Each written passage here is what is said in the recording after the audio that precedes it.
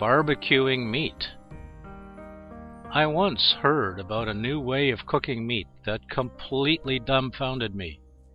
This special way of grilling meat, allegedly invented by some Japanese, involves first securely tying the condemned cattle so that it cannot move, and then smacking its butt forcefully with a wooden plank until the butt becomes swollen and red from its expanded capillaries.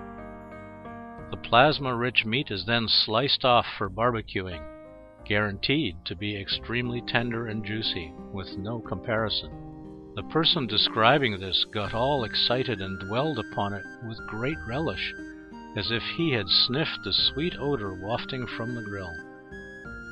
I can imagine those epicures wolfing down the roasted meat with great gusto, their faces ablaze with satiation and high spirit.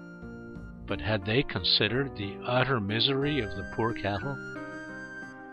Who can say other creatures' lives are low or worthless?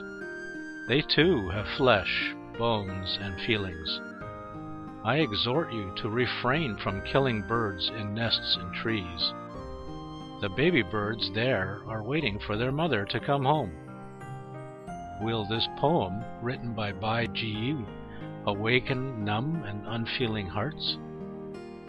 All creatures, even those regarded as inferior by humans, have sense organs and have their mates and offspring, their loved ones. How can these people lack the slightest sympathy and be aware that the law of action and effect, a truism since ancient time, is always infallible? People just act without giving any thought to the consequences they'll soon face upon death. Aren't they acting foolishly? I absolutely don't mean to put down the Japanese who thought of the barbecuing method, but this kind of invention is regrettable, to say the least. Why are humans constantly at war with each other throughout history? Why does the tragedy of killing each other have to repeat itself? The saying goes, should you seek the clue for catastrophes of human bloodshed, just listen to the wails coming out from the slaughterhouse at midnight.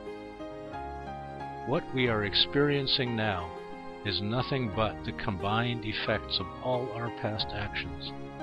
There is no foul consequence without being preceded by misdeeds in previous lives.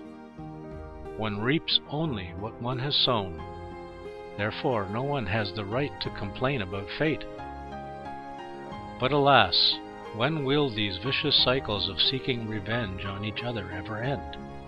I feel so affected by these issues that I have to write them down, even if hurriedly, here.